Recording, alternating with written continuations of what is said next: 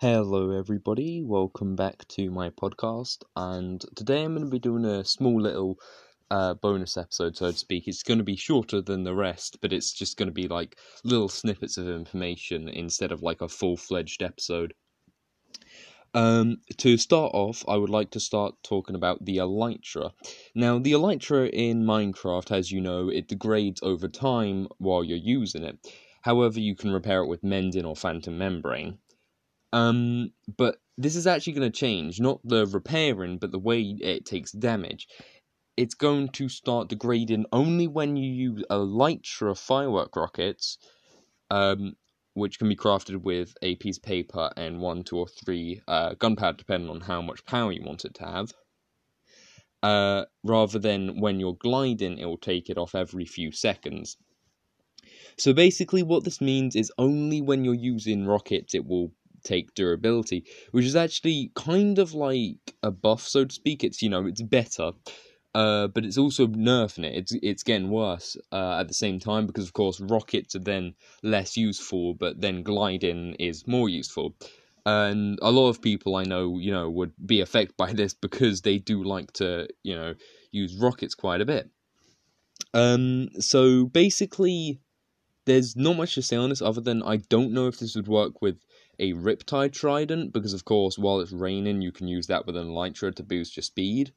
And I'm pretty sure it will affect it, but if it doesn't, then I can imagine that would be, sort of overpowered. So I'm pretty sure they would kind of patch that out so it's no longer this really ultra-powered tool.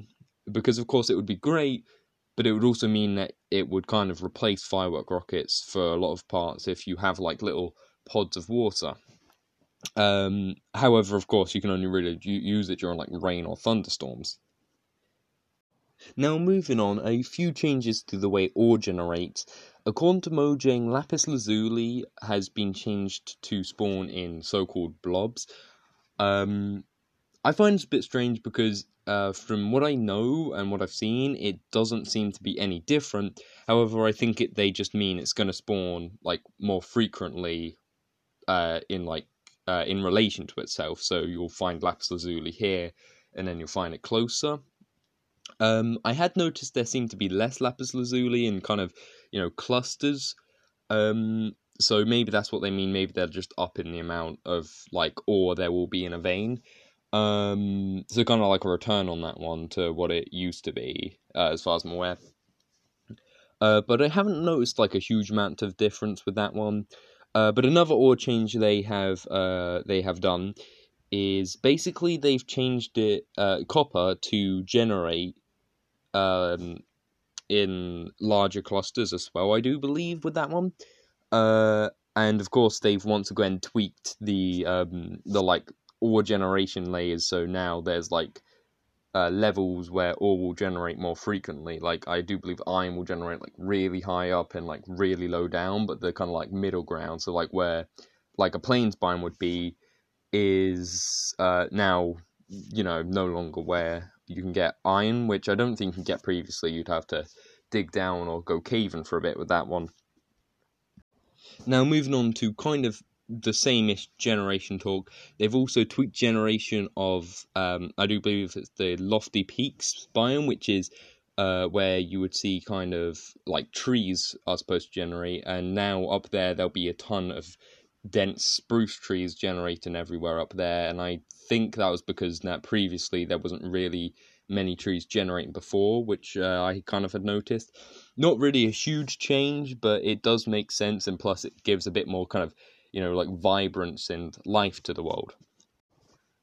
Now, another tiny little change is they have added back in the stronghold, because in the 1.18 snapshots, they managed to somehow accidentally remove the stronghold, which you may have noticed if you tried typing in the /locate command. So that's added back in. They also have tried fixing issues with water or liquids not flowing.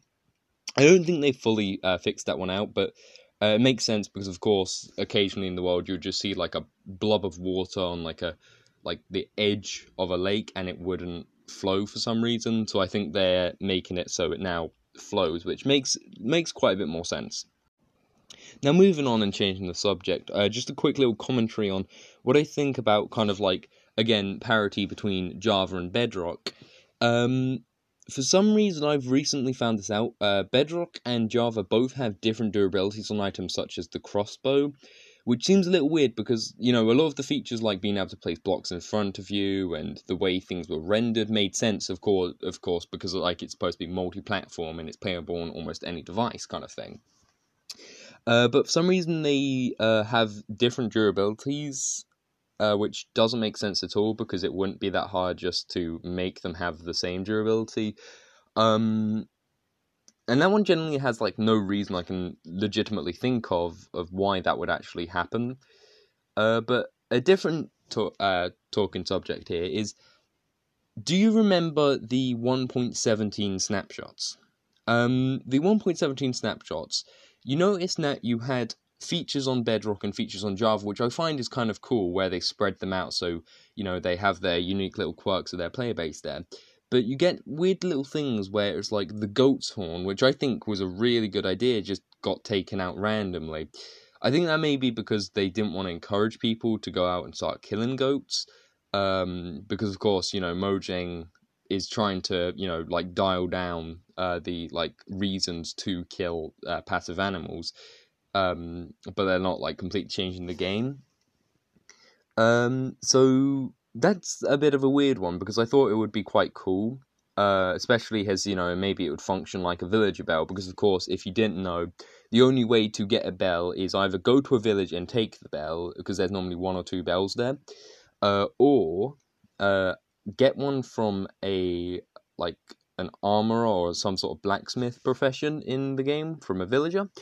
And I actually got this trade recently while I was playing, and it was 36 emeralds, which seems a bit weird. I understand why it may be a sort of like an exclusive feature, and it does kind of make sense because it encourages exploration and the player to, go out and do more stuff rather than just you just sit there in just this small little area of the world.